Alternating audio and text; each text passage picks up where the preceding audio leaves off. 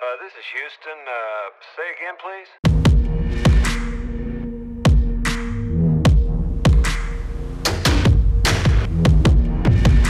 You're listening to the Houston Music Podcast, the show where I have conversations with industry-leading sound designers, musical artists, producers, beat makers, engineers, and manufacturers, all of whom are heavily connected to the audio world that surrounds us.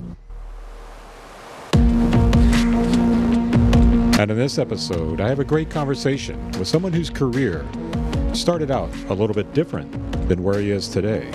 We played in front of like all of our friends and 7 labels, and to writing and composing music for television and commercials, to recording brass, clarinets, and turning those into some of the darkest, coolest grooves on Instagram.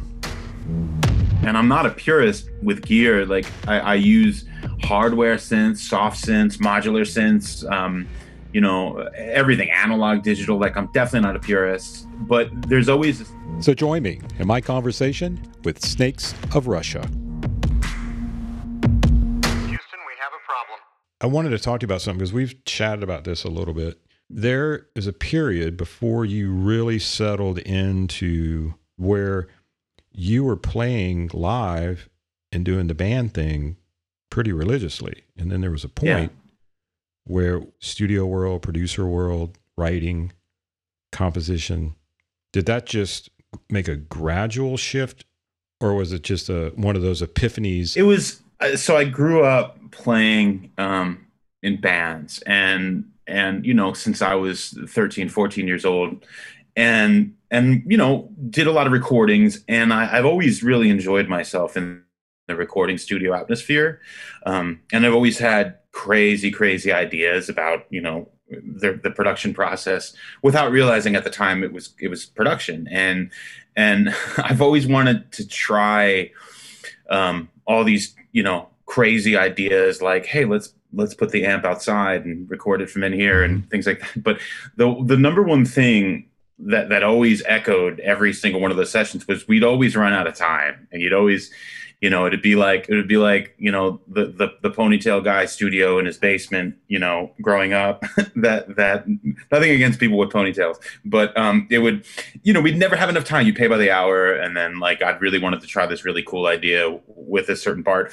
So just the frustration of never being able to experiment growing up in those bands kind of put that idea in the back of my head that, hey, one day I'm going to be able to try anything I want in the recording studio. And then that kind of idea sat in the back of my mind as I went from drums to eventually singing in bands and fronting bands. And then, recording wasn't even, absolutely was not on in the horizon at all. I wanted to just front bands and be, this rock guy. And moved to LA to do that and put together a band really, really fast. And everything kind of unfolded and manifested, with everything I kind of wanted to do in that world really, really quickly after moving here. And then just as fast went down really fast. And then somewhere in that time, we were looking, this band that I was doing, we were told to put a list together of these producers we wanted to work with. And I was always really into the way records sounded in production. So I had a list, and it was great, thinking about that. And that got me to think about production again, in that I want, this is a rock band, but I want it to sound like, I don't know, like a Flaming Lips record where everything sounds really unique and cool and guitars don't sound like guitars. And so I think when that band kind of fizzled, I bought Pro Tools, and I bought some recording gear, and I started recording the next band that I was doing, and then I recorded the next, a friend's band, and then another friend's band. Were you producing them? Yeah, producing them and mixing them. Yeah, and it was bands for a long time, and then for a year I upgraded my Pro Tools rig to an HD rig. And then I for a year, I just if I even found a band remotely interesting, I just recorded it for beer and burritos. And then just by doing that, I guess I just kind of got my chops up and got really used to mixing, live instrumentation, mixing drum kits, and then so that's kind of how the transition really happened for me to being comfortable in a studio atmosphere, and then along the way, getting to work in some great rooms, and some large format consoles and stuff, and being able to do that quite a bit. And then it kind of just worked out into me making my own music, and then where I am today. And it was kind of it wasn't maybe the most logical. Looking back, I would never realize that this is where I'm going to be. I wanted to just be living out of a van and sleeping on people's floors probably still. Is it ever logical? Never. It's not. I want to touch on a couple of things on that journey. When you said you were working in some studios, you got to the point where you were going into some nicer, larger format console type scenarios. Were you producing those records or co-producing those records at that time? Yeah, it was mostly the bands that I was involved in at the time. So the ear had taken an ear to producing. It sounds like from, if I'm hearing this right, you were in a band that was, I guess you guys had some kind of production deal, or the first major deal where you were told to like make a list of, right? And so, but then that kind of fizzled. Something happened. Yeah, I can tell you what happened. I mean, this was when I first moved to LA, and major labels were still like a thing, and you would, we went and I met someone really fast after moving here, and we went and made this like record. At the time, this was called a demo. Like that's what it was. It was something that we made, we found a studio and made a recording, and then that made the rounds, and we sat with all these labels and stuff, and then got some demo money.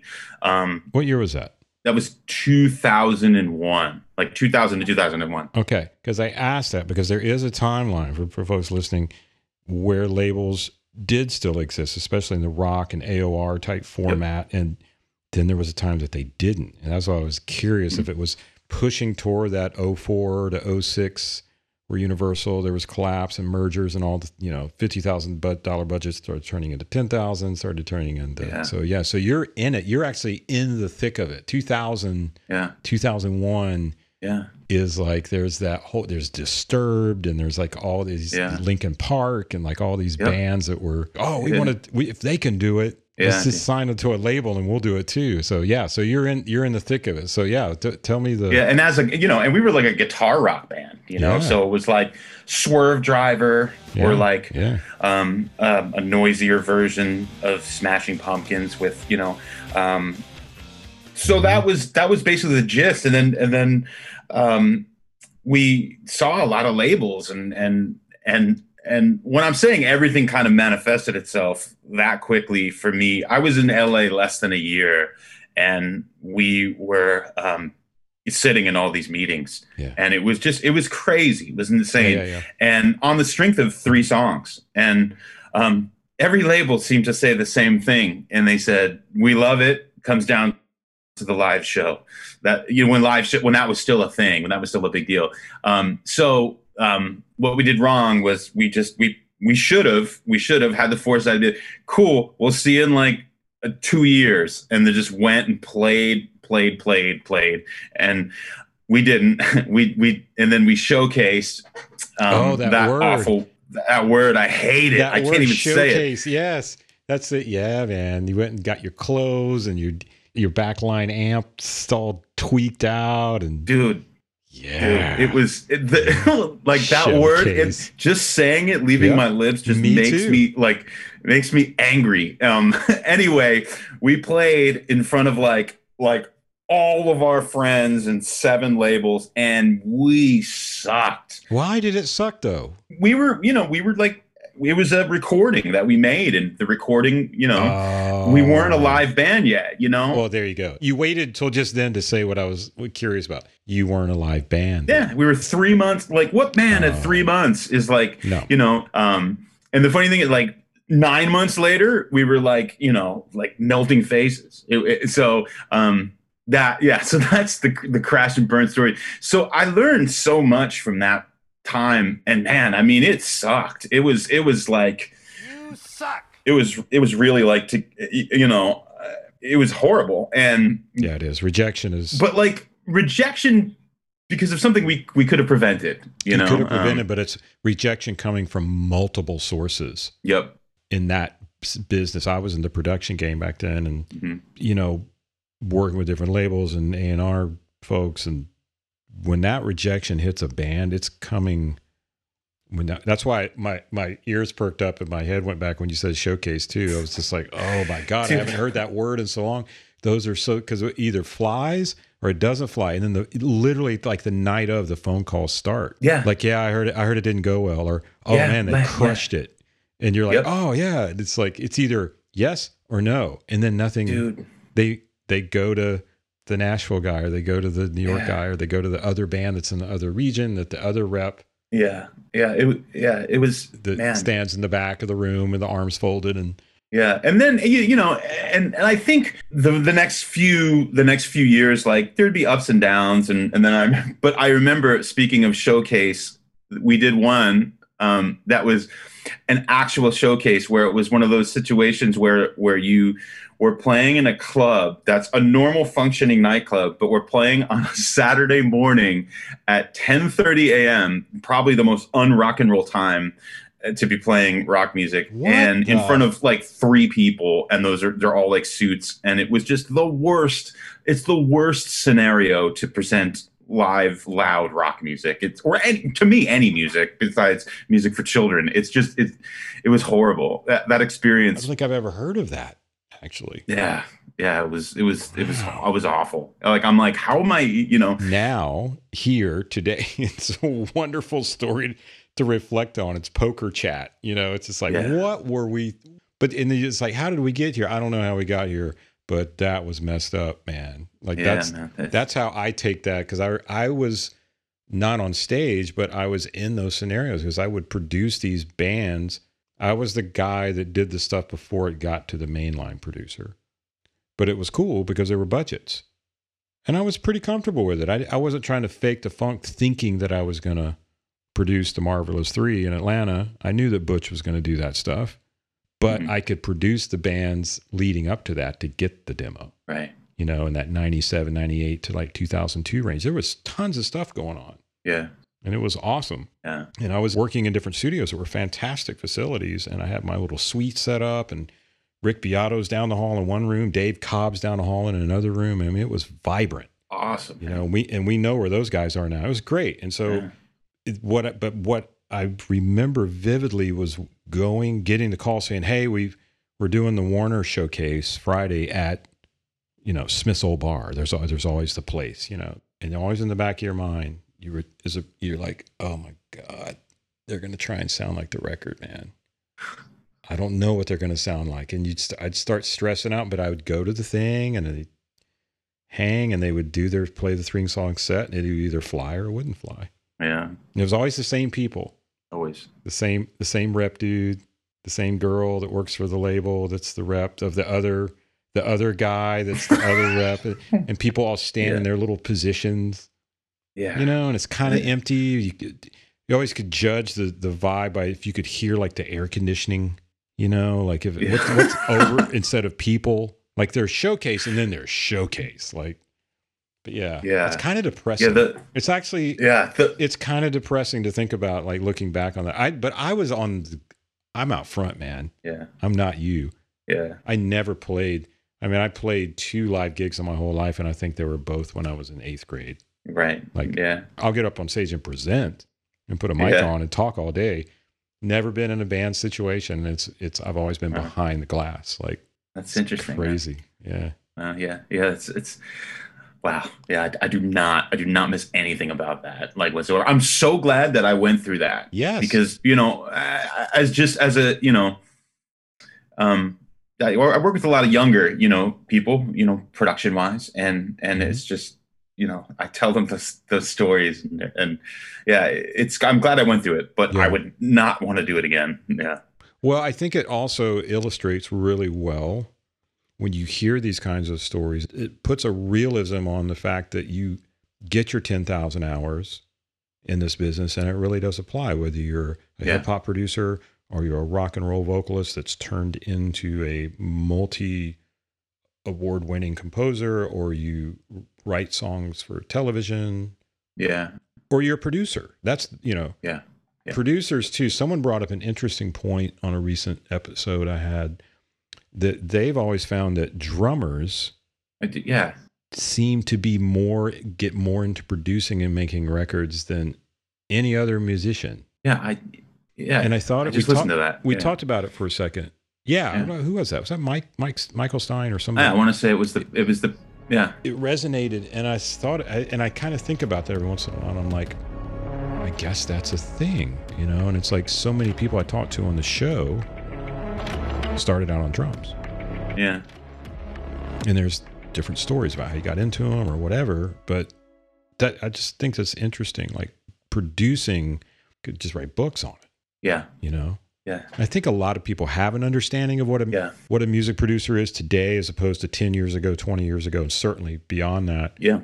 But your story is really interesting because, and I want to dive back a little further too, like, Sure. Kind of how things started when you were younger, musically. But that's a true definition of taking your lumps, getting your 10,000 hours, going through really hard relationship type situations that fizzled, that went awry, but you kept grinding, and you're in a really hard place to do that too. Yeah. In Southern California, and it's but you did it. Yeah. But it's also still humbling to hear you say, how did all that happen? Yeah. I love giving that information back to folks that are new to this business, new to this craft, but also new just because they're younger. When you go to a community college or you go to a university and you talk to a class, or you go to South by Southwest or something, and you're up there doing a panel, but you're connecting with a demographic that's just like, whoa, you really did that. Yeah, dude. Really did that. Yeah. Times 300. Yeah, man. Have you always been a songwriter? I just I guess without knowing it, I defaulted, as fronting bands. When you make bands when you're younger, it's just it always seems to happen that the singer, just because he's singing the words by default, is writing the melodies and lyrics, and making music in a rehearsal room or a garage and writing on the spot with your friends. It just kind of defaults to that. And it's always been that case for me. It's always been, we just jam out a song, and I would come up with some stuff on the spot and write it. So when I entered into the environment of more or less professional songwriting, and meeting someone, and then a half hour later writing a song from scratch with them in 4 hours, I just kind of took to it right away. It really wasn't. It wasn't a very foreign concept to me, even though it's completely different than getting in a garage and writing with your friends. And I don't know why. I don't know how I took to it so fast. And maybe it was kind of always in there for me to write that way.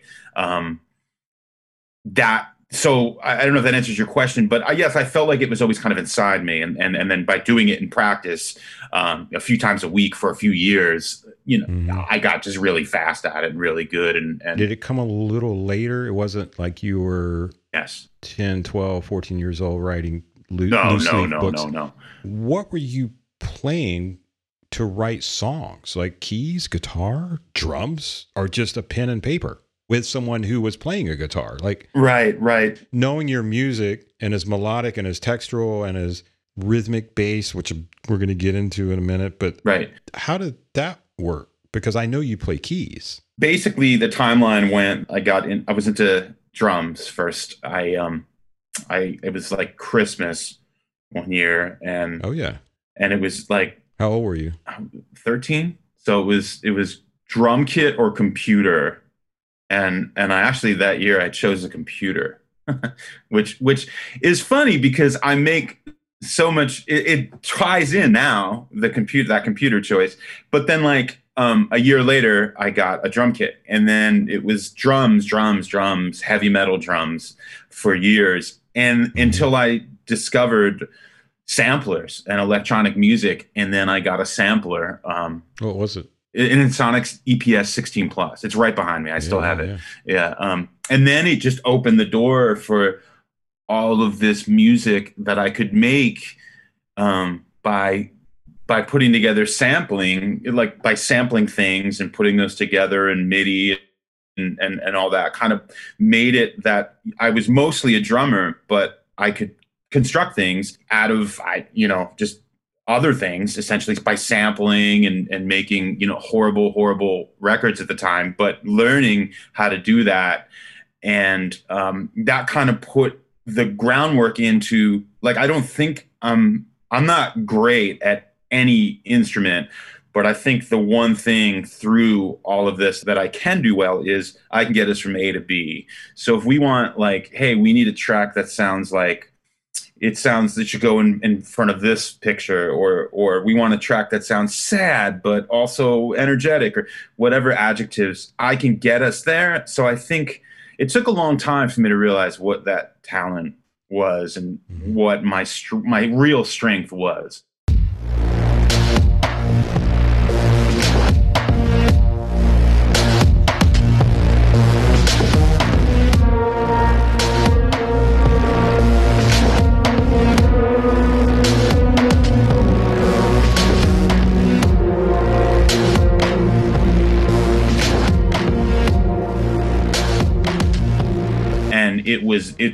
It's just basically being able to, you give me the information and I'll assemble the information in the way it should. And I think, that's an important thing, I think, for producers to be able to do. But it took a really long time for me to figure out that, hey, maybe that's the thing I'm good at. But to answer your question, I was, originally drums, but then once I got a sampler and electronic music and some keyboards and stuff, and then I just kind of hacked my way into making tracks. It started there. And then I started writing, and then, dabbling in guitar and stuff, and just kind of playing and making songs on my own on acoustic guitar. And then, but mostly it was writing for the bands I was in. And like I mentioned before, just in a garage, just me grabbing the mic. So you'd come up with you'd form chords with guitar and keys and that sort of structure. Do you read music today? No, I don't. Chord chart type stuff, or just like if somebody throws you. The funny thing was I really had a strong desire to go back and just, like, I took theory in college, and I mean, it was pointless for me. I didn't want to learn anything. I just wanted to play drums. So I took theory, and it was just, might as well had not taken theory. And about 2 years ago, I decided that I want to go back in and I want to learn everything that I should know, air quotes. And I did, and I took a theory class, but it was a winter semester. So everything was like 3 months of school inside of 6 weeks. And it was not what the pace was fine, and I could have just dealt with it, but I don't want to go to get a degree. I want to go because I want to relearn that information. And it was just so fast. Like, we literally spent 1 day on time signature. 1 day. That's it. 3 hours. And so I didn't finish. Everything I do is kind of by ear and just like hearing something and understanding, like, okay, I think I know enough to kind of make that, like, just a lot of the stuff I do with my day job with music, it's a lot of references, like all the time. Someone sends in, the whole copy the temp thing. Just someone sends in a piece of music and, like, hey, we need something that kind of sounds like this. Did you grow up, was music and musicology, as a sense, was that in the house? You know what I mean? Were you an album kid? Were you like mad crazy living in a music store kind of record store? Absolutely. But my parents weren't. So the household wasn't, because it's always fascinating to me. It's almost kind of like a pure pitch, perfect pitch, ear training kind of thing. When you have someone like yourself that's able to have an agency or a production company say, we need something that's like this, but different like this. And you're able to, in your head, kind of go, okay. Well, I'll tell you why. I think why that is, and it relates to your question. No, my parents didn't have like they had like two records in the entire house. Like they were not music people. No, they weren't. Those were two amazing records, obviously. Yeah, yeah. Yeah. So I don't know where it came from, but when I was a kid and I discovered music, I mean, I just went crazy about music. And growing up being a heavy metal kid, I felt really put the foundation in to be a fanatic about music. I was a fanatic about heavy metal. And I would argue that if you take the same kid that is grew up listening to heavy metal and just someone that's like a casual pop radio music listener, the heavy metal kid is just going to be the kid that's crazy about music because it just instills this thing.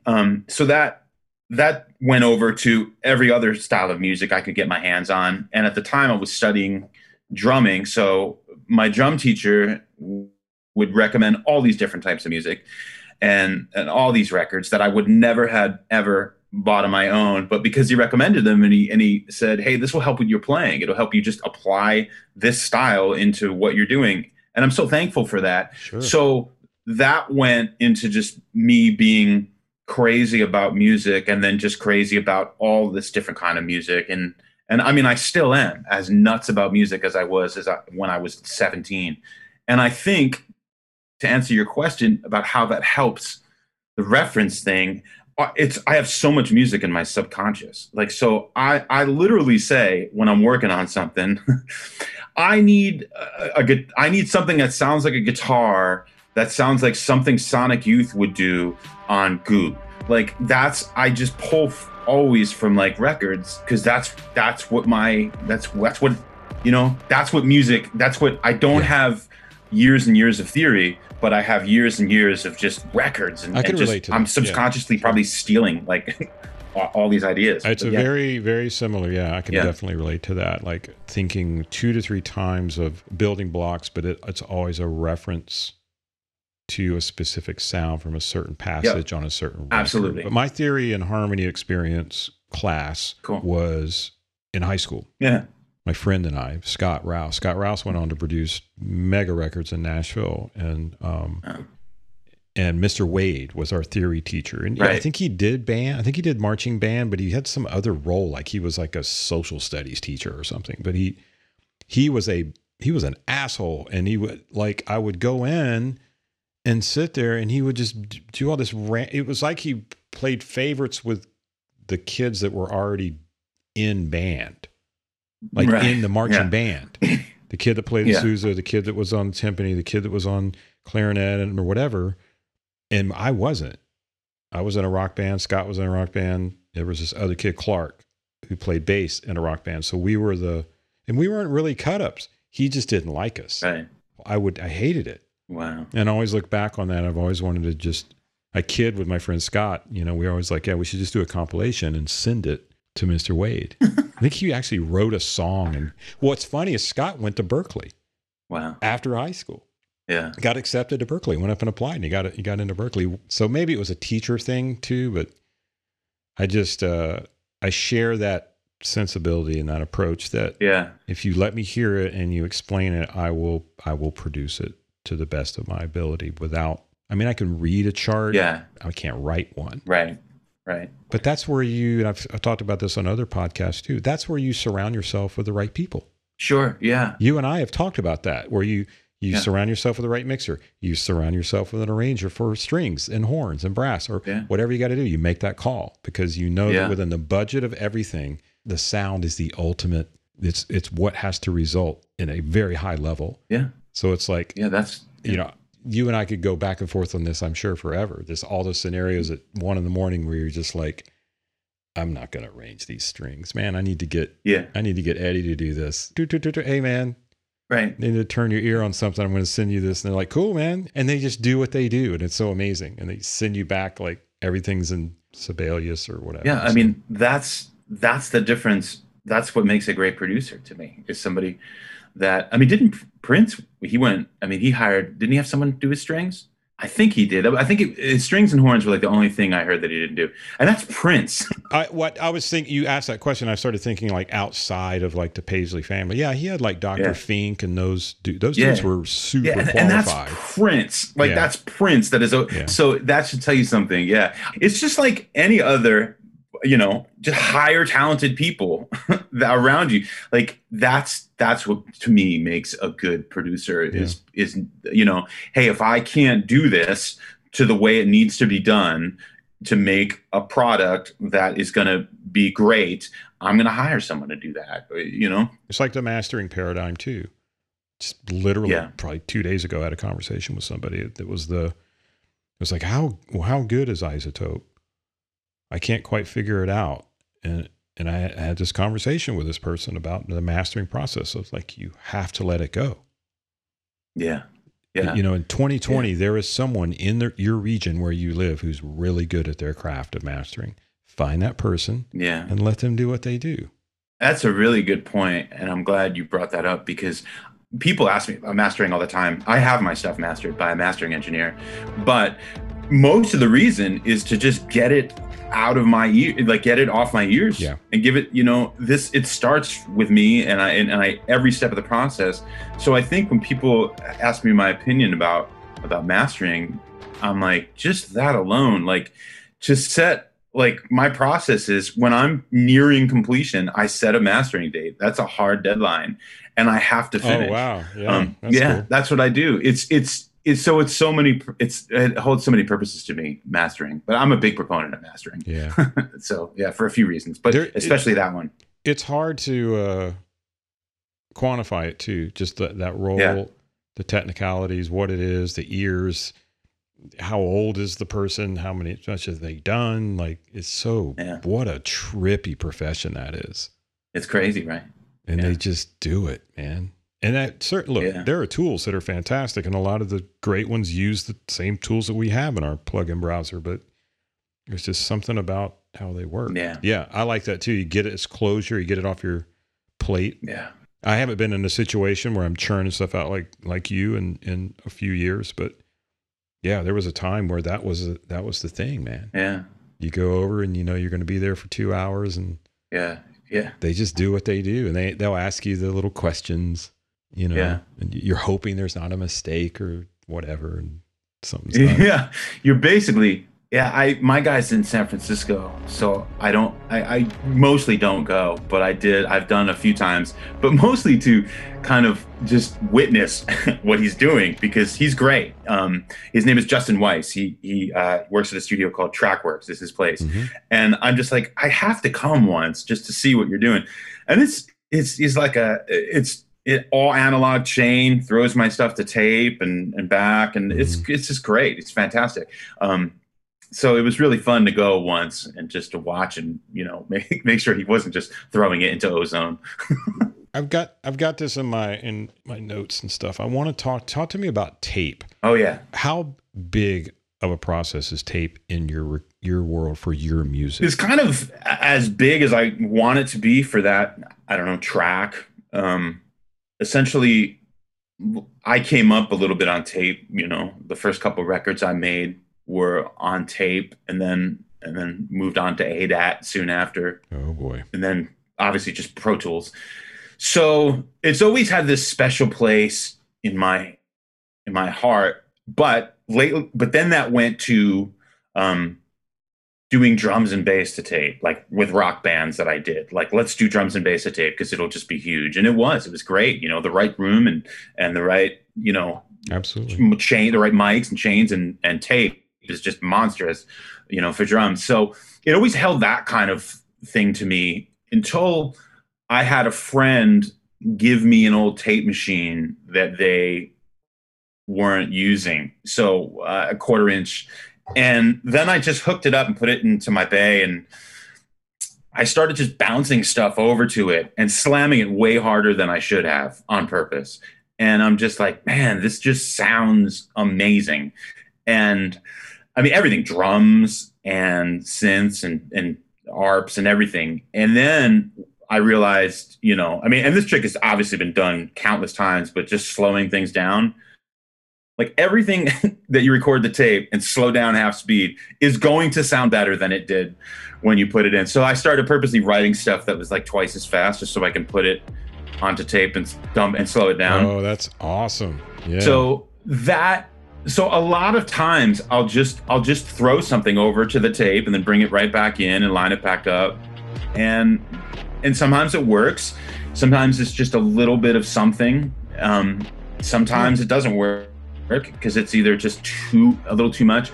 But a lot of times I'll use it for that process, like speeding up and slowing things down, and just, even cassette. So here's the thing. You brought something, you slipped something in there. I think it's really important that you got it on the bay. So you've got it ready on your patch bay. So it's like, if it enters your brain, it's not okay. So I got to get up and I got to take the back of the thing, the RCAs, and well, yeah. I mean, dude, it was that for years. Like at my old studio space, like everything was. Something was in the other room, right? If I have to get up and plug something in, the idea is already gone. Like I'm not going to do it. So when I moved in to this new space, I wanted to make sure that I took the time that I set up every piece of gear in here. It's all in the bay. It's all in the bay. My template has everything. I can send MIDI to any synth in this room, and there's audio. It literally takes me 15 seconds to set up. It's beautiful. That's made all the difference. It's the difference of me experimenting so much more. And I recommend that to anyone. Like, just have it ready to go. If it's not in front of you, ready to go at all times, you're probably not going to use it. Isn't it interesting too, man? Because we all had that first experience. I remember I think I had a couple of false starts with patch bays, because I think that there's this common misconception about really what it is. Yeah. And when you have whether it's just sitting in the studio talking to someone that's contemplating it, or it's like a mystery thing. Yeah. And then it's like a light bulb moment. It goes off and then people are like, oh my God, I've got everything on the bay. It's all malted and I can reamp and sum. And it's like, yep. Yeah.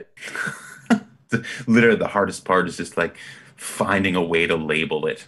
Like it's so satisfying though when you get it. I still don't have my patch bays labeled. They're not labeled. No, you're not supposed to. There's like I have like because a note in my iPhone that has my patch bay on it, and I have to pull it up whenever I want to make a new patch on it. I've even bought like the Brother P Touch labels, but they're the wrong size. And you know what it is? I've tried to label my patch bays for years. Still, you know what that is? That is a testimonial to someone who works all the time.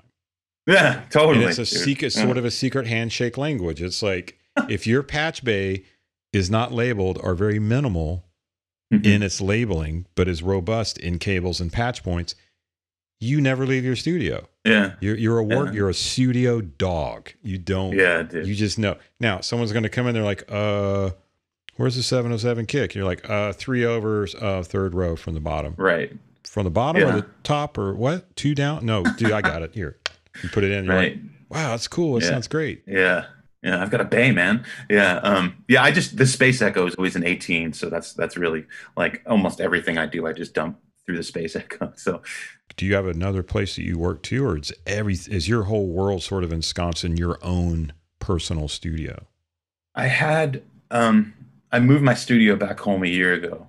But before that, I had a studio space that had 2 small rooms and a little bigger room for a live room. But it was at the point where I was transitioning into not doing many band records at all. So I felt like I didn't need that much space to do any live recordings. If I need to track drums, there's like a bunch of rooms in town that I'll go, and I can just go in, work, wash my hands, dip. It's a great luxury to have too. It's just nice to know that. Yeah. Oh man. Before this, like 2 places ago, I had this guest house that was like the back of a property. It was the best scenario. I had my studio was on the bottom and I lived upstairs. It was amazing. My rent was just dirt cheap. It was great. Everything about it was great. I had a console in there. If you came into the bottom, like you thought like it was a professional recording studio. And then I just lived upstairs. I had this neighbor, and when I would do drums, he was just not stoked at all.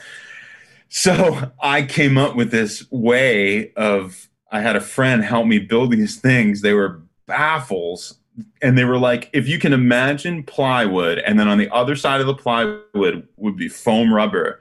And then I put bolts on the four corners of all my windows. So essentially, I just bolted these things up against the windows to make the place. It was like from the inside, it looked like I was making meth or something in there. Like, it was ridiculous. But yeah, it's hurricane shutters. Exactly. But they had foam rubber, so in my mind, the sound wouldn't get out. And I remember like building them and then setting them up and then setting the drums up and then going outside. And then, like, I didn't want to admit at the time, but they like only helped maybe like 20%. Like, it was still, you could hear it, but they helped a little bit. For me to do drums, I would have to literally board up the windows in that studio in my place. And then it's no way to live, man. Right. So, and then sometimes I would just leave it boarded. I'd be like, I have a session next week, so I'm just going to leave it boarded up. And then, like, I would have no windows. So for me to find another drum room that I can go set up, just be like, all right, man, I'm out. And then,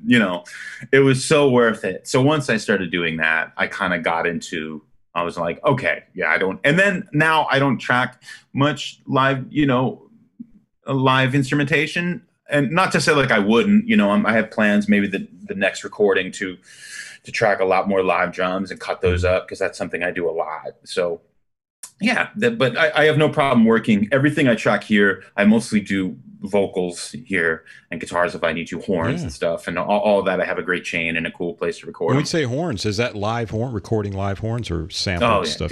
Live horns, my favorite thing. Yeah, Barry sax is like my favorite instrument of all time to record. I just love everything about it. Yeah. That's so awesome. Yeah. I have this, I make this really dark music.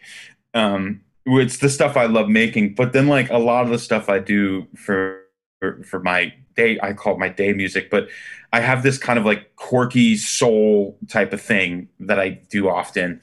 And yeah, there's nothing that takes the place of actual horns. So I got a couple guys that I just bring in and we just bust it out. Yeah. So I record a lot of horns. Yeah. That's awesome. Yeah, man. The music that you're doing now, there's two sides, I guess. You have what you call your day music. Yeah. Can you share a little bit about what that entails? I essentially just write music that gets pitched to film and TV, ads, video games, trailers and stuff. So I write with a lot of people, vocalists, other artists, other producers, and we just kind of, cater music that kind of swings a certain direction, whether it's for a trailer or for an ad or something. We just kind of make it either quirky or dark or a certain direction. So that's what I mostly do, and that's where most of my income comes from, is music like that. And again, it all starts with a reference. It's like, hey, we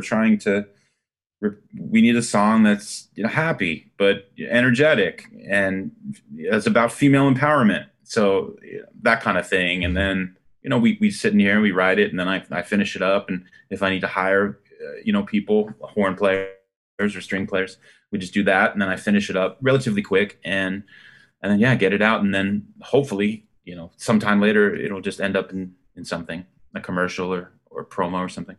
So with that process on the day gig, air quote, doing that, as it rolls over into a lot of the music that folks hear under the Snakes of Russia moniker, how long have you been an Ableton user?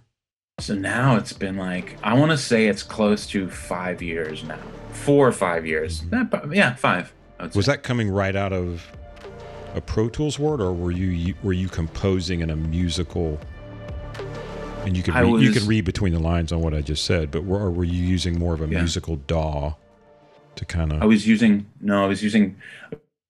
Pro Tools. I was on Reason for a while back in the day. I made a lot of records on Reason. A lot of the electronic stuff I did was on Reason. But I always bounced stuff over to Pro Tools. Like, I took my Reason stems and put them into Pro Tools, mixed in Pro Tools. And when I used Ableton, I got Ableton for a very specific project, specifically the Push, because I love the idea about chopping up breaks and with one button was like, oh my God.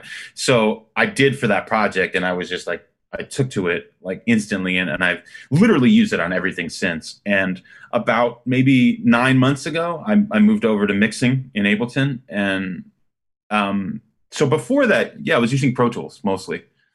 So you made you literally went from mixing in Pro Tools for over a decade to mixing in Live. Yeah.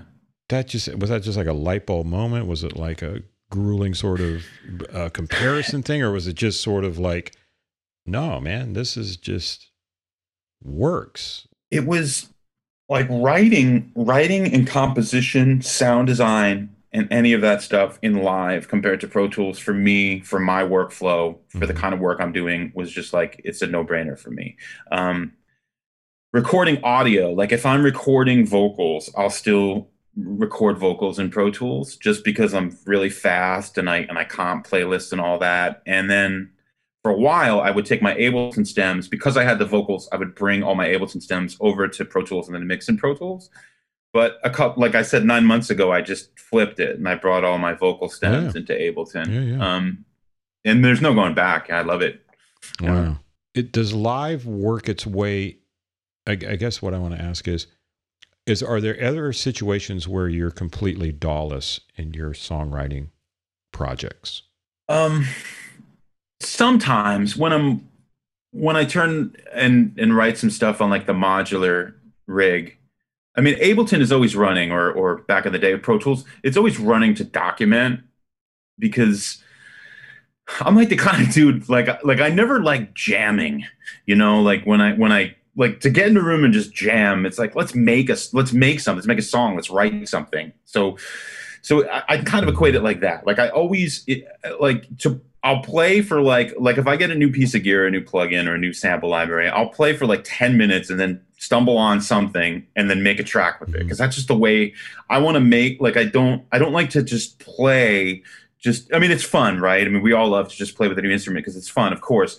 But I quickly turn that into making a song or an idea or a sketch or a loop and put it in a folder. So songwriting's the core. It sounds like it's been the core of your being since you were in high school, writing songs with your buddies and starting to think about bands. I think so. Like, I want to write it. We could jam all day on this Nirvana cover, but I really want to write. And now exactly it's a huge part of your daily and nightly thing. So exactly it's interesting. What like the stuff I do, that music I do, for my day job, the one thing that is super valuable that it taught me is just working fast, committing and finishing stuff. Really helped me do that. And it's a great skill to pick up, and I can attribute it all to that. Just let's do this, let's make this. And, because a lot of the stuff needs to be done so fast. That's what the early part of our conversation was. We were covering, I focused on a little bit of it too. We backtracked. You started producing without really knowing you were producing, I think. Right. Yeah. That's the take that I get. Your career, the culmination of all those hours of work was you were producing, and you didn't picture yourself in the producer chair for a minute. You felt more comfortable getting to the meat of the song, getting the structure, getting parts down. Yeah. And then all along the way, an interesting thing happens. You become a mixer and a recording engineer. This is all in there. Yeah. It's kind of like scratching your own itch, right? It's just like we were, because just being a band, it's like, well, I guess I can record this now because I have, this recording equipment, and then who's going to mix it? Well, I guess I'll mix it, So it just kind of all came from there. I think a lot of it has to do with I think a big process too, if you look back in conversations with folks like yourself, is the common denominator of owning a sampler and learning to chop things, record vocal phrases and fly those phrases in with MIDI or whatever, and manipulating audio within a sampler and slicing things, and back air quote, in the day is really, it's hard to believe that, like, it seems like eons ago, but we were doing things in the 90s with the Akai samplers and the EPS and ASR and all this stuff that just seems like, it's like, God, was that like 50 years ago or something? Dude, no, it wasn't. It was literally like 18 years ago, or, Dude, I recently I just went back and I listened to those Fatboy Slim singles, and because I saw some interview with him about like I guess he still has that rig or something. Maybe this interview was a couple years old, but like how he made those records back in the day with the equipment he was using.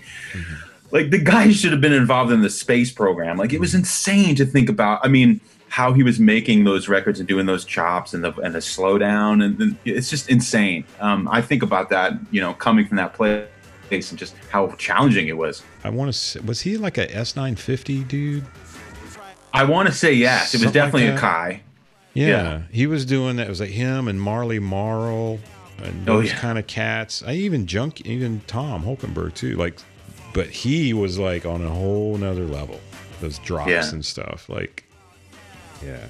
Dude, just that slow, that like the pitch downs and stuff that he was doing, that right now you or I could just open Ableton and do it in like 2 seconds. But like back in the day, how hard, even just to like change the key of a sample and make a match, and then the tempo, and back in the day on an MPC. I mean, but I guess the point is like learning that stuff a bit on that gear that was so primitive, of like having only like 6 seconds to sample with, like, but it was also really complicated, man. Absolutely, man. I mean, I remember making the transition from an Atari 1040 and taking huge amount of money that I had saved up from recording in my janky studio, and I bought an MPC 60 original one. Awesome. Great. And that was a huge, big step. And it taught me it really taught me more about sequencing than sampling, because my next thing was an S950. And then that was an S1000, then another S1000. And I turned into this sampling monster where I was like figuring out all this stuff, but it was really hard to learn. Like it was, yeah, absolutely, man, that stuff was pretty freaking complicated.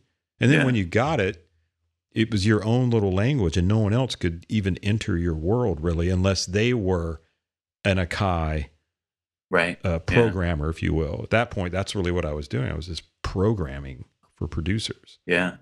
But that's great. That's where I got my, my 10K, man. I was like just in the studios with all these really amazing songwriters and producers with my racks of gear, making them sound good, but also listening and watching and just like, but when it came to those Akais, like you were talking about the Fatboy Slim stuff, man, key groups and root note and stretching. Oh yeah, dude. For me, it was like the sample CDs, the like the Big Fish Audio and the Zero G. Like I still have all of them. Like all the Bob Clear Mountain. Oh yeah, dude. Yeah. The West Coast hip hop and the industrial sounds, dude. I had all of them. I still do. But just like what you would have to do. Oh, that's a cool loop, and let me find that again on my CD player, dude. It was work. I want to get Doug Rogers on the podcast, the guy that owns East West, because I remember those days too. I remember him. It was like him and Nick Phoenix. And it seemed like every week, them and Big Fish would come out with something. Spectre Sonics were doing stuff too. But it was all about, remember, just stacks. Dude, did you ever have that guy that would come to your studio and try to like cop your CD-ROMs, man? Like, did you ever have that dude? No, I never. No. Hey man, how's it going? Hey, where's your stash, man? I want to go through your stash. You're like, get away, man. Those are my sounds. Those are my twisted textures. Yeah, dude, that one, Twisted. The thing was like what you talked about when you talked about your rig, and back in the day is like I was the dude that had the sampler, because it wasn't like everybody with a laptop could also have a sampler back then. Mm-hmm. You were probably the dude, and I was the kid in my hometown that had a sampler and that could make beats or if a metal band wanted to do segues in between their songs, I was the guy that could do it because I had a sampler.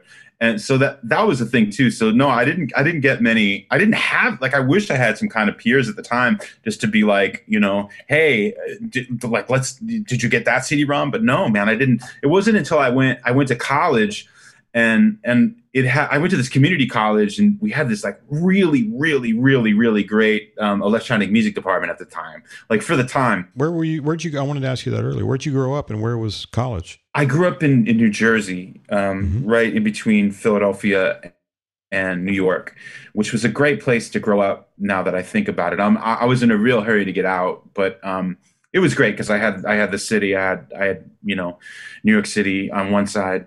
Where is that? What city is that? I'm from a town called Freehold, where Springsteen is from. So yeah, it was this community college called Brookdale, and they had at the time a really great electronic music program. Like they had like 20 or 30 MIDI stations, and it was fantastic for what it was. So that was the appeal for me, to stay and to go to that community college, and I did, and I took this electronic music class, and that's when I started meeting other people like with a sampler. It's like, oh, this dude has a sampler too. And that kind of blew everything open for me. And like, oh, well, what kind of music do you dig? And some of those people I still talk to, like from that class, like that class kind of blew everything open for me, That sounds like an awesome school. Yeah. All those stations set up. I didn't have that. What a dream that'd have been. Yeah, it was, I mean, dude, it was super primitive. Like like we would laugh now seeing all that gear, but it was rad, man. I mean, recording to tape, and I made my final project be scoring something and to tape, and it was super cool. It was a good experience, and it kind of primed me for what that did is kind of just plant the seed of like, yes, I want to be making this kind of music. And then even though I did rock bands for a while after that, I always find a way to like put a track in like bury a bass synth, a SH-101 playing the bass line just an octave below, something like that. That is an interesting segue, because now I want to take all of this, which culminates into your current arsenal of work. How many albums do you have available, like on? As Snakes of Russia, just singles, and then an EP. So there's an EP that just came out on the 30th, and then I have a bunch of singles, 4 singles. What's the name of the new release? It's called At Home Alone with Lions. You're right. How many songs are on there? 6. Wow. How long? How long did you work on it? Man, it was kind of the whole idea for the project was something. It all happened really fast. I mean, I was making a lot of. I finished the bands I was doing, and I was like, what's next? What do I want to do? I was helping other people make records and make songs, and I didn't make any music on my own for a few years. And I'm like, I need to do something. I want to do something, and I want it to be electronic, but I don't know what that is. And it took me a really, really long time to figure what that was. And I made a bunch of things and released some things, and none of it was sticking. And then I just, like, I don't know, 9 months ago, I said, let me just write the stuff that I really enjoy writing, which is, beats and just dark sound design and, drums and just bass synth. And that kind of ended up into this stuff. And so I started making these little Instagram videos, these 20, 30-second things, kind of marrying them to some like video stuff that kind of fit the song. Let me stop you right there. Where does the general grainy black and white noir video stuff come from? Is that like a counterpart? Is that somebody? Is that you who's making those? That's me. Because a lot of time those images are really cool. Thanks, man. It's like found sound, but like found video. Well, dude, if you think about it, it's just sampling, right? It's just I'm taking. I find the videos. Some of them I shoot. Some of them I get from, there's a couple of public domain video archives that I take some of that stuff from, but all of it is just like either public domain or most of it. I mean, all of it's free or like stuff I shot. So I think about it like sampling. Like, again, it's the whole concept of just like, I know what I want it to look like in the end. So just like get a bunch of things together and I just cram them and make something new out of it. So I think of it like sampling in a way, but, and then visually, I've always been really visually inspired. Like movies will always inspire me to make music and art and photography. Yeah, you're very it's really been interesting talking with you about this, because my takeaway on the craft and the application of the craft that you do musically, you seem to put things in their place in order with full knowledge of the and scope of where you want to accomplish. It seems like that, you know what I mean? It's like, yeah, from your videos and your chops to the music to like that took you know X amount of years to like find the right place to do this kind of music, like stretching all the way back to when you were just like writing all the music for the band and or bands. Yeah. Do you have stuff over on Vimeo? I wanted to ask you that. No, so you don't have longer. Okay, so you don't have longer format stuff, but I think I have one music video so far on YouTube. It's like a proper music video. That's it. But just the rest is all Instagram. I want it to be that band from the showcase, though. That's the video. That's what I want. No, dude, no one does. The one from 10:30 a.m. on a Saturday. So but I think that marrying the point I was getting at is that Instagram, whether 60 seconds or an expanded story or whatever, is how you marry those images. It's just it works. It's like almost without even thinking about it, because it's almost like that whole thing of just like scratching my own itch. It's like this is just the music I would be doing anyway. Mm-hmm. Like, and I just decided to maybe put it out into the world, and it's an art thing because it's not you playing, turning knobs, doing shit. I mean, sometimes I guess. Yeah. But like Only Ruin or some of these really awesome cats that are like with their modular videos. Oh, he's great. Yeah. And it's like but you're working it, you know? Yeah. Red Stripe, you know, it's like you see it, but it's them. Whereas with you, it's like, oh, here we go with a 60-second. It's going to be, here it comes, man. And it's the sideways motion. Then the weird grain thing comes down. And then there's like a weird shape of a shadow. But the other thing that evolves around all that is what I've noted. I wanted to ask you about. It's like what I've noticed in your catalog and all your IG posts of your sound.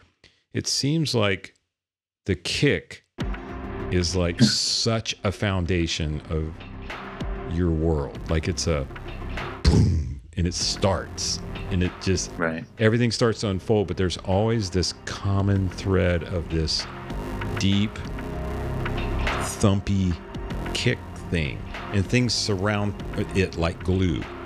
And then it carries the sort of halftime groove that you're doing, that sort of black, darkened.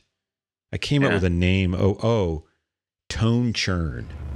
Like tone churn? You take tones and you churn them into and now maybe it's your thing about taking tape speed down. Yeah. But there is a sound, man. I can promise tone you. Churn. If you were, I'm gonna tattoo that on my neck. It's great. If you were doing a South by panel, and then you asked that question of the folks that were there, everyone would raise their hand. They're like, "Yeah, man, it's just this sound. It's like a wave that sort of comes over." Oh, cool, man. Well, thank you. That means a lot to hear. Like it's so bizarre to me after doing stuff for so many years that something connects with people, man. And I don't take that lightly. Like it really, really means a lot to me. Especially that we can have conversations like this about it, because I certainly think like the process when I do stuff, when I throw stuff to tape and then slow it down and bring it back in, like sometimes I think I'm the only person that's going to experience it. But the fact that I'm able to like talk to you about it is like crazy. And that it does connect with somebody about it. It's really cool, and I love it. It would be really cool at some point down the road, maybe do sort of an introspective journey, like a rig breakdown or something. We could do like a video version. You know, eventually I'll turn some of this stuff into video, I think. Yeah. Or maybe we'll do it on Synth Lords or something. But just a way to get sort of an idea of the process. As a matter of fact, what would be cool, if you're cool with it, is to take maybe a song or two and just break down, maybe even off the new record. Sure. Or and sort of break, because there's some things I actually want to ask you about. I can't figure out if it's like tape, like slowing half speed, or if it's modular, or if it's like a You struck a nerve when you mentioned the SH-101 playing bass parts. It's like, okay, is that SH-101 going through some sort of granulizer or distortion octave pedal or what? Like it's already bass, but how does it get more Snakes of Russia bass? Because there is that. There's tones. Obviously, you can't decipher those tones when you hear your stuff in a 2-track version on Instagram. But if you're a production nut like myself, or someone who gravitates towards your music, you listen and you're like, what the fuck is that? Yeah. But without being like trailerish or Sure. like you borrowed it from a library of sounds that are supposed to be that. You can tell that organically and grassroots wise, you made that shit. Yeah, cool. I'm glad it comes across that way. I think that's the connection, Rod, that you've made over these last few months with your music on IG, just IG alone. Awesome. Like, and folks that I talk to where I bring your name up. And yeah, sure, it's like dark dungeon. Oh, you could put a billion words on it, but at the end of the day, what I hear is a lot of your day job in there too, which is the melodic sensibilities and the structure that I love, that I grew up refining and learning and trying to do in my music too, which is just, I just want to play. Like Lisa Belladonna and I had a great conversation about that. At the end of the day, we just want to play and arrange in our head, left hand, right hand, opposing part, just thinking about sound and song structure at the same time. So I hear that in your music too, which I think is really cool. So yeah, if let's listen to a couple of tracks, and I'd love to hear what influenced some of those sounds and how you got them. I mean, pretty cool. The short answer to all that is like, there's always some extra processing going on. And I'm not a purist with gear. Like I use hardware synths, soft synths, modular synths, everything, analog, digital. Like I'm definitely not a purist, but there's always a sense of like, I have an aesthetic that I would like to think that, everything is being run through, and those have some characteristics, but the main characteristic to me is that it's just not perfect. Like I love the sound of two oscillators, like detuning them from one another, and tape, the wow and flutter that tape provides. And that is what I'm going for. And like, it's why I'm like, I would be awful at carpentry, but like okay at this, because certain things need to be exact, right? And I'm not into music like that, for the music I make. I don't want stuff to sound absolutely perfect. I want to give it character, and I want things to sound interesting. And that's kind of my approach, and I'm glad it translates. Yeah, you embrace dissonance, but you also explore ways to get things thicker and it kind of that, like an Atticus Ross, Trent Reznor thing that whether it's current scoring or just that their process is hearing things, exploring directions that sound can take against one another. Yeah. In the sound spectrum. Exactly. That's a great way to put it. I love that. And it's a really fascinating thing. Again, I guess we brought him up earlier. Michael Stein and I chatted about that. About there's just something so blissful about the same synth played twice. Yeah.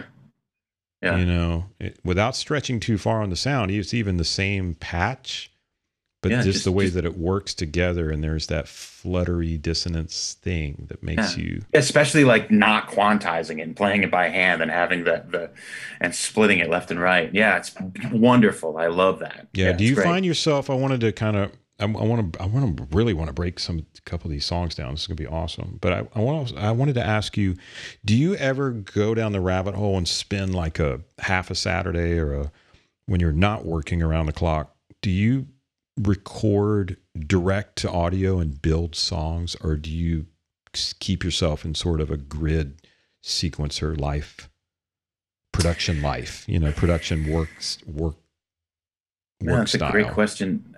I usually record everything. It's very interesting you're mentioning this, because only recently have I started not being concerned. Like the idea of like hitting record and then just like jamming on or playing with a synth and then having to go back and pick out the good parts is like, man, I don't like. So I've never been into working that way. I've more been into the way of kind of messing around. If I come up with something cool, then I'll hit record and then I'll stop just so I have that piece, because I've never been really disciplined about going back into a recording and chopping out all the good bits. You know, a recording that's like 45 minutes long. But lately I've been experimenting with that kind of thing, getting off the grid, letting stuff run. Because I find that it adds, if you repeat the same 4 bars over and over again, your music is going to have a certain feel to it. And that's great for some styles of music. But for what I'm going for, I don't want that. So lately, I have just been hit record, no grid. Here's 3 minutes of me manually changing a filter, or 3 minutes of me slightly changing some parameter that'll just give stuff life. So probably the answer to your question is, little by little I've been working that in, just because I think it adds so much life to a recording to not be on a 4-bar grid all the time. If you had to break it down on the daily, what, and that this is 24 hours, you got your sync license, composition work, you got your personal music side of work, or side of output. How much is modular as a whole? Because you have a wonderful modular system. How much of that, percentage wise, is in your process? Is that more of a additional tracking, or is it something that's like, I'm starting with this, I'm turning this particular cyclone, I'm starting with this? Or is it 80-20? Is it 60-40? Is it? It's more like, again, if I'm on it and come up with a cool patch and a cool sound, I'm recording that all the time. And then sometimes I'll take a piece of that and chop it up, and that'll become a track.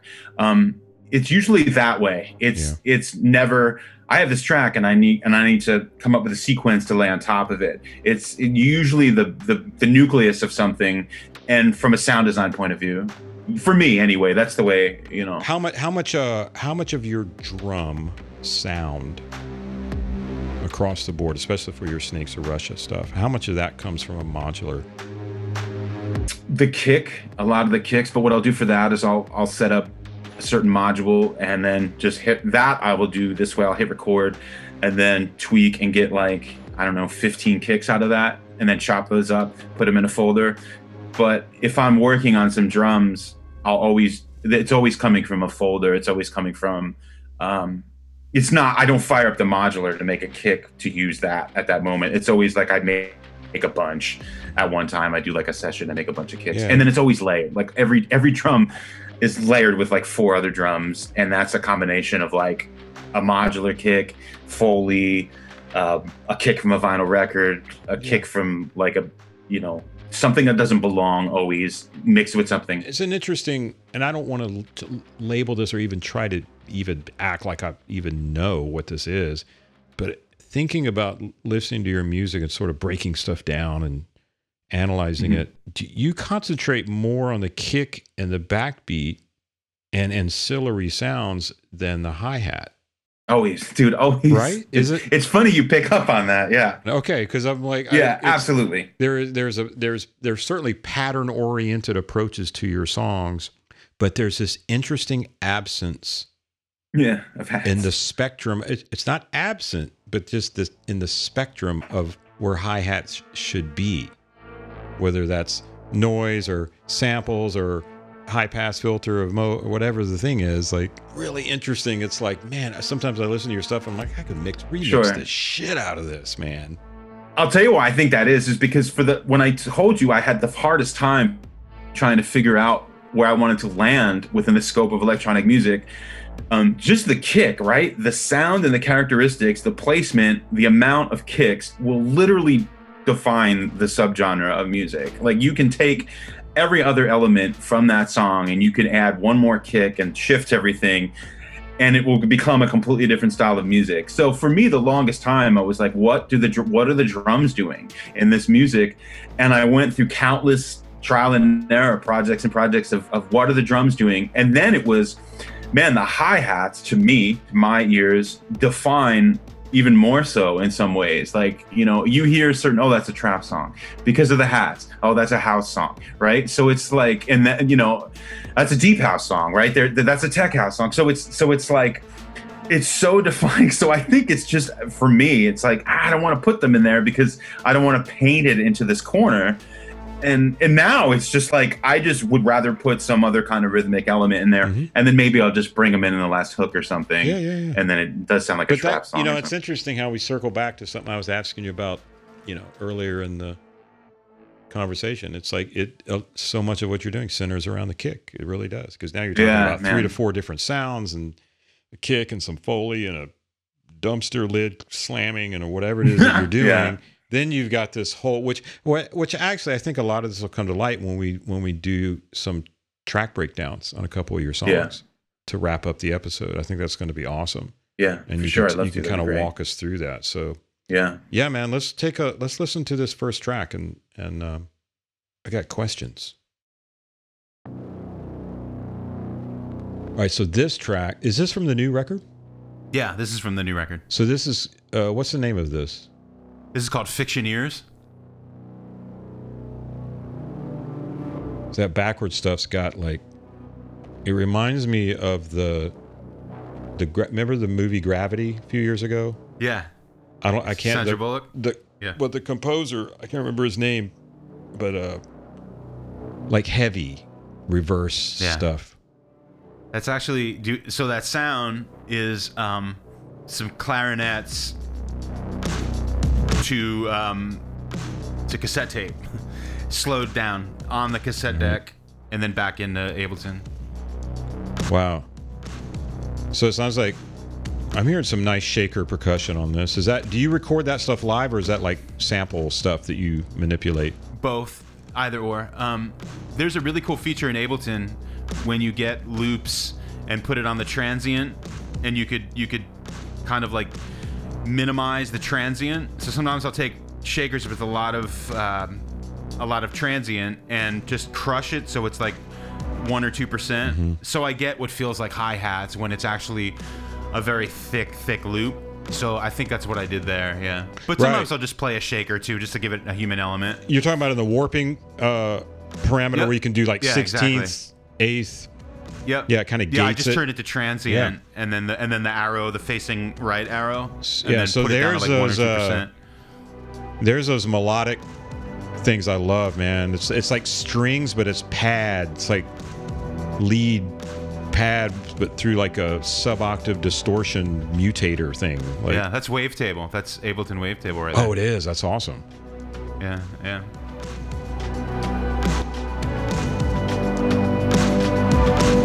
Do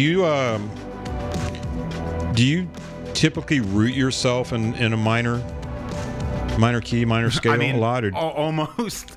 Yeah, almost always. Do you branch out? Always. Do you branch out into other scales? Do you experiment with things? With this stuff, not really. Just because I just love, I love the way these keys sound. But there's a track on the record, on the EP, the last one, that sounds a little bit more hopeful. Right. So every once in, to create some contrast, maybe I would, but I think I'm really comfortable writing darker stuff, with these kind of intervals, and it just what comes natural to me, I think. Yeah, not to say I wouldn't write stuff that's. I love how it kicks in at the end here. You've got this sort of backbeat syncopation, kind of echo clap thing going. That's awesome.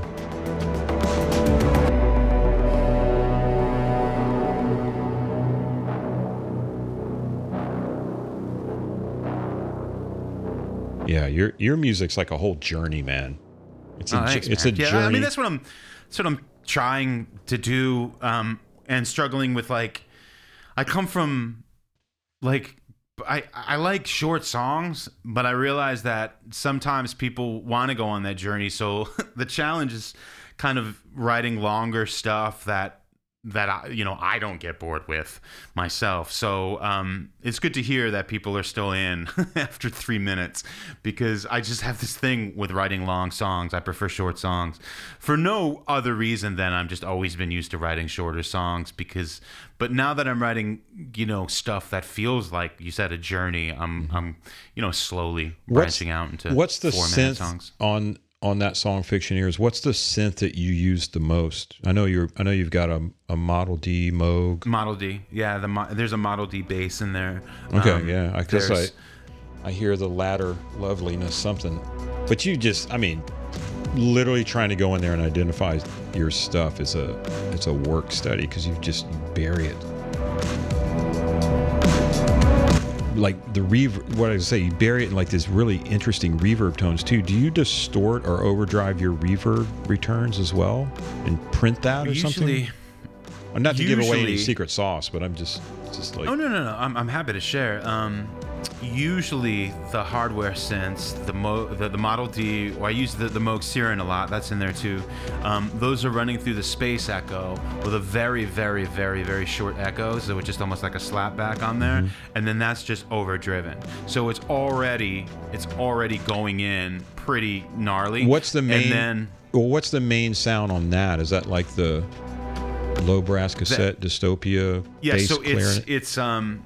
it's clarinets thrown to cassette tape, pitched down in the cassette player, thrown back into Ableton. So that is the main thing that's driving the tune.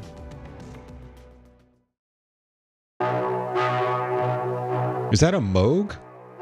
It's not. It's clarinets. Oh, it's yeah. okay. Yeah. It's a little clarinet pattern. Just tape, man. Cassette tape, to be specific. Yeah, it's just crunchy and... Dude, that's so awesome. What about this?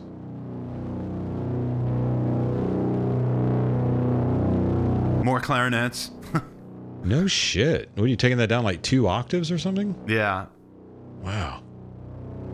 In the cassette player down, and then also within Ableton. What's the cassette player? Like an old Tascam 122 Yep. or something? I don't remember the number, but I have 2. It's a 4-track, and I have 2 here, and like they weave in and out of being reliable. Yeah, So you said depending on which one is working, but sometimes I don't want it to work, and there's just so much crackle, and Some of my fondest memories of working and getting my hours in back in the day was I had a Tascam 246 awesome. and just cases of cassettes from those days, man, still in storage, you know. It's great. Well, let's talk about this other track. Is this from the Sure. new record too, Jenny? No, this is the Jenny Rocky Horror stuff. Yeah, this is a single I released a few months ago. Yeah. Made a video for.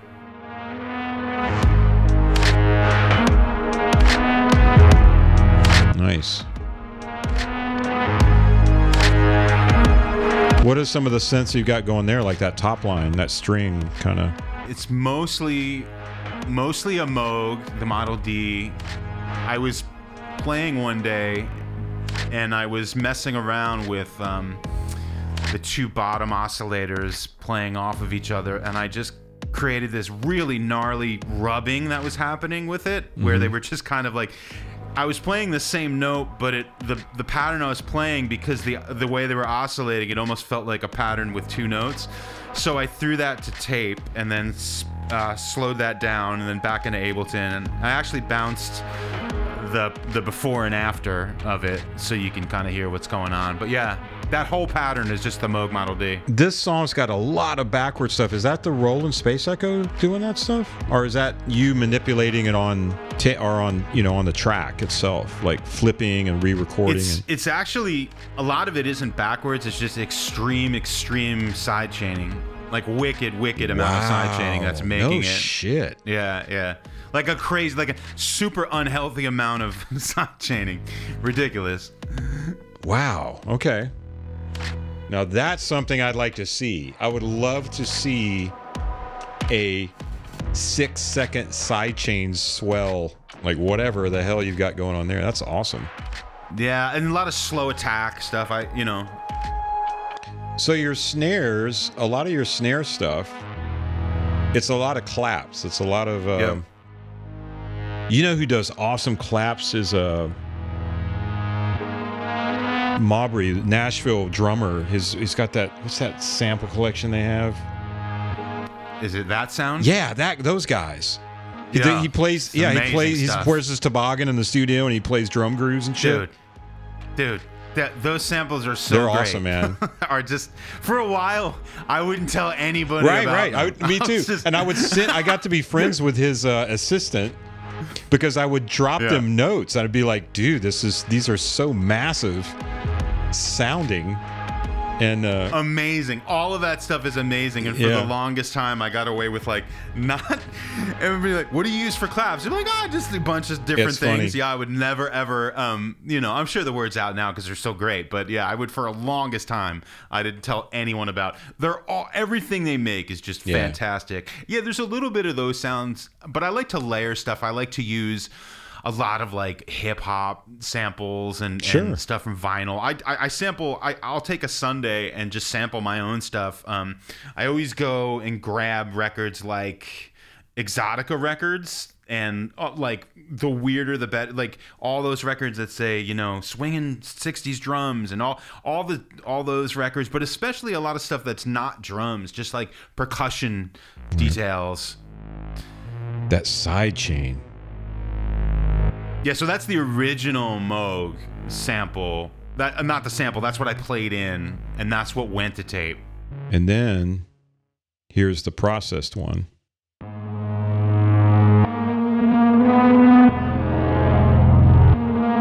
Coming back from tape, pitched up. Right. Warped. I mean, I moved the warp points and everything to kind of make it where I wanted it to be. But so the key to do it all is just like, do I ever run the Moog out into the pre and hit record? Probably not. Everything is always messed with a little bit, and but that becomes. I mean, I figured that out. That little 4-bar loop just became the entire track. So going back to what we were talking about earlier, yes, I'll just sit there and I'll noodle and I'll play. But as soon as I attach to something that's like, yeah, this is great, a track happens. Like I won't sit there and still play. Yeah, I'm starting to get an understanding now. You'll develop 4-bar, 8-bar pieces, if you will. Yeah.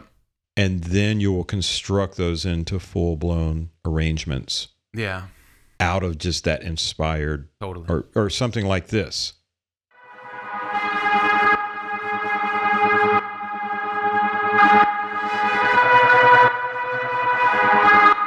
I love that that's a Moog, man. Yeah, just like treated, pitched.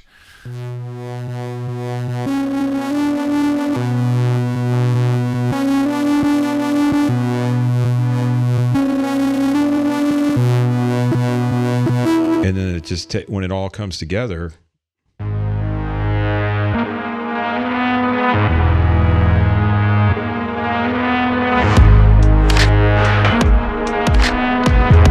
That's awesome stuff, man. Thanks, man. I appreciate it. Yeah, thanks for the breakdown, man. That's great. Yeah. Happy to. I mean, we love talking about. We could geek out about this stuff for days, man. Yeah. Well, we also, it's also our love for sound design as well, wavetable, and all our hardware synths, and totally. We always end up realizing we're talking about the same thing sometimes too. So, man. But congrats on the new release, man. That's awesome. Thanks, man. Thank you. And you going to put the band back together and support it on a tour? I'm actually trying to figure out. A way to do this live. I there's almost like two different entities. I have this modular performance kind of side to doing things, but to do this music, I think I needed to, coming from a band kind of atmosphere, I think I need this to be loud and just live as possible. So I'm kind of trying to figure out how to do that. And I mean that was kind of coming together before the world caved in, but now hopefully by next year, trying to figure out a way to do this and make it interesting and exciting. Yeah, man. Well, I'm looking forward to more music and more conversations with you too, man. So it's been great spending some time. And yeah, dude. And where can folks find your music? Bandcamp, Spotify. What are the details on? All of the above, Spotify, Bandcamp. If you go to snakesofrussia.com, it just leads to my Perfect. Bandcamp. Okay, got it. Yeah, pretty much those two, but it's everywhere. Deezer, or all everywhere. Yeah. All right, sounds good, man. Well, listen, cool, dude. You stay safe, and yeah, you as well, man. We'll be in touch, man. It was great talking with you. Thanks for coming on. Thanks, man. Thanks for having me. I appreciate it. All right, brother. All right, man.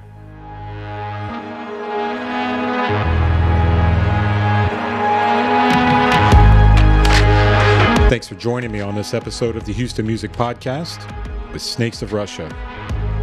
Got some awesome episodes coming up, and some wonderful conversations with Laura Escudé, Lisa Belladonna, Jordan Rudess, Dave Smith, ambient artist Rain, Brian Funk, aka Afro DJ Mac. So stay tuned and stay safe out there. I'm Houston Singletary.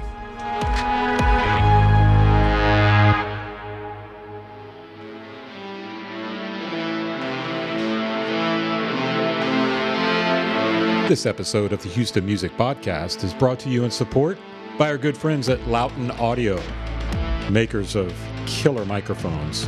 I use the LS208 on all my podcasts and all my webinars, and I dig it. Check them out at Loughton Audio, Lauten. And also by our friends over at Avastor, the makers of wonderful hard drives and external peripherals. And thanks to Blue Microphones for the awesome headphones and the awesome microphones. I'm Houston Singletary. Stay safe out there. We'll see you on the next episode of the Houston Music Podcast.